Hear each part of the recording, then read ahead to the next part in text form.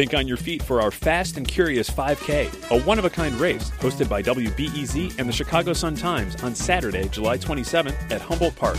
More info and early bird registration at wbez.org/events.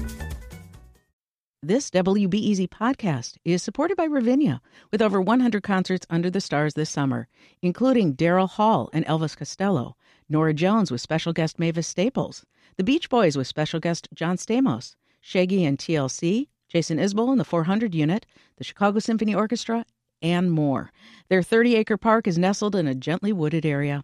Bring your own picnic or eat at one of the park restaurants. Tickets available now only at ravinia.org. When were What schools? Where's that story? It's Curious City, where WBEZ answers your questions about Chicago, the region, and its people. Hi, I'm Mark Filipino, and right now I'm at a council meeting in the second biggest city in Illinois, Aurora. Clerk, would you please call a roll? Alderman Bowman? Here. Alderman Garza? Here. The aldermen are all set to appoint members to the Public Library Board and look at how to calm traffic. But I'm here for the ritual before the politics. Father, we thank you for allowing us to come together for another city council meeting. Our questioner, who didn't submit their name, asked, "We pray at the start of every city council meeting in Aurora. How is that even legal? And do other communities do that too?" I'll answer that last part right now. Yes, lots of councils in the Chicago area have invocations or prayer. Chicago does it, and so does the U.S. Congress, actually. But is it legal? Well, let's start with how people feel about it in Aurora. This guy, Ellis, caught the prayer at the council meeting. It's necessary.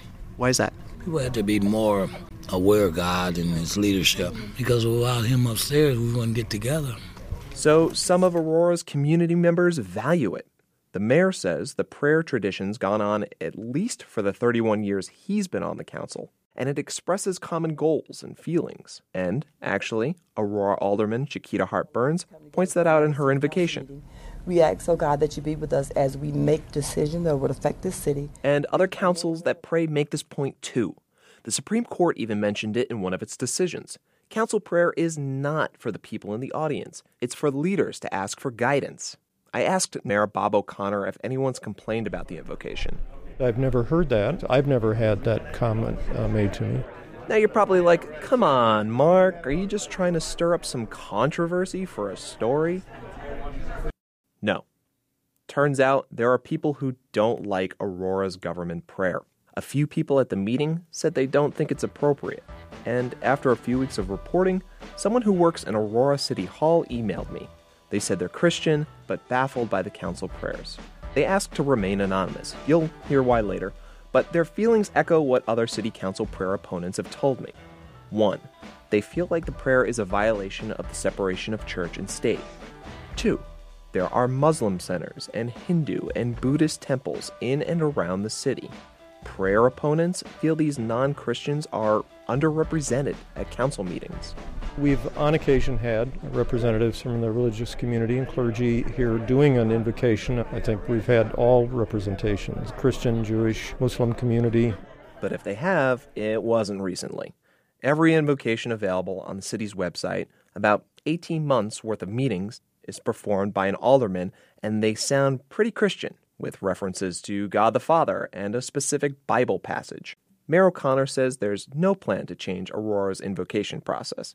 And as my anonymous City Hall source points out, no mayor wants to be the mayor that gets rid of city council prayer. But that's a matter of politics. Our question is about whether Aurora's city council prayer is legal. For that, we turn to the Supreme Court, which in 2013 heard a case involving a resident of Greece, New York, who complained over the fact clergy members mentioned Jesus in council invocations. The court ruled 5-4 in favor of council prayer, saying since it's been done in local and federal politics for hundreds of years, it's now part of America's heritage.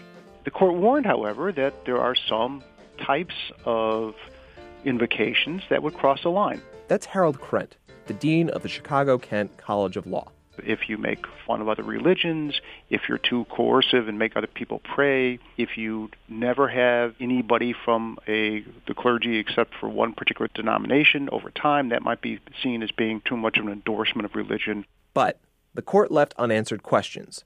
I had Krent listen and then break down Aurora's prayer based on how a judge might interpret the Supreme Court's ruling. It was non-denominational. Everybody did have to stand up, but it was in the context of the dignity of a moment of silence, then the Pledge of Allegiance. This did not strike me as on the more problematic end of the spectrum. So, a judge would probably say Aurora's prayer is legal or constitutional. But Krent says it's dicey the aldermen perform invocations nearly every single time. There literally is no separation between church and state in that instance. Okay, so what if a judge said Aurora had to change its invocation process? Or what if someone from the public asked for changes? That's what happened in Wheaton, a city about 20 miles east of Aurora. We'd call the meeting to order, we would do a pledge, have an invocation, and start business. That's Wheaton Mayor Michael Gresk. For as long as he can recall, that's how the city started its meetings. Then, in 2009, a resident approached Gresk saying they felt uncomfortable council prayers sometimes called upon Jesus. It got to the point where the Freedom from Religion Foundation filed a formal complaint saying Wheaton's council prayer inappropriately alienates non-Christians and non-believers. Gresk said Wheaton took the complaint seriously and made changes. Here's a big one. It's not part of the formal minutes. It's not part of the formal meeting. Wheaton's council prayers aren't recorded and are now held before the meetings. Remember, Aurora's are held during. We have people that have come to the meetings and they simply don't rise. Well, that's fine too. You're not going to support an organized religion. That's great. And if you don't join us in the pledge, you're an American. God bless you. Go for it. Somebody bless you. Gresk said Wheaton decided not to do away with council prayer entirely. Many of the city's residents are religious, and the council wanted to reflect the community's values. He said the current invocation process was a good compromise, and Wheaton still uses it today.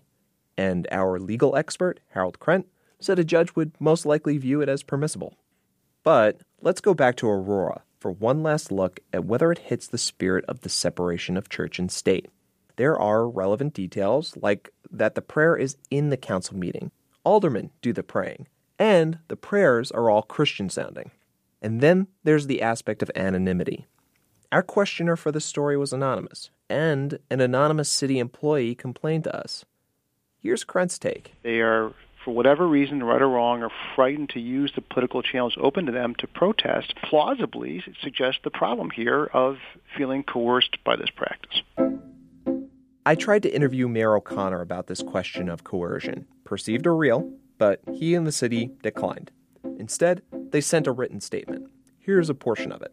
Quote, "If a city employee is uncomfortable with this practice, that matter certainly has not been brought to the attention of the mayor's office," end quote. But my anonymous City Hall employee says Aurora has the kind of top-down government where everyone is just expected to fall in line. And my source worries if they openly complain, their job could be in jeopardy.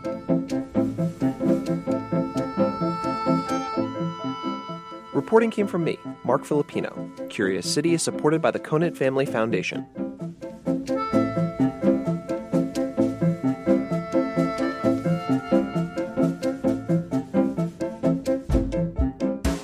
Curious City is supported by Wintrust, offering community banking with a mission to invest in and give back to the areas it serves. More about Wintrust Community Banking at wintrust.com. Next time on Curious City, a question about the people who sell Christmas trees in parking lots. How many trees do they sell a day, a week? How do people get into the business? What's hard? What's great? Turns out, selling trees in Chicago can be complicated. A lot of people have high ceilings, but they don't have floor space. So they'll want like tall, skinny. We ask the trees to be tall, skinny, but it doesn't always work that way. Inside the Christmas tree biz. That's next time on WBEZ's Curious City.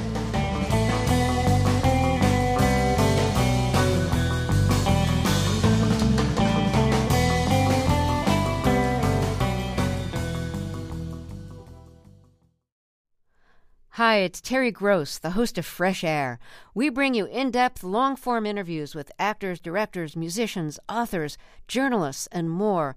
Listen to our Peabody Award-winning Fresh Air podcast from WHYY and NPR. Thanks for listening to the news live on WBEZ and NPR. The WBEZ stream sounds great in the kitchen on your smart speaker and anywhere on the WBEZ app. Listen every day.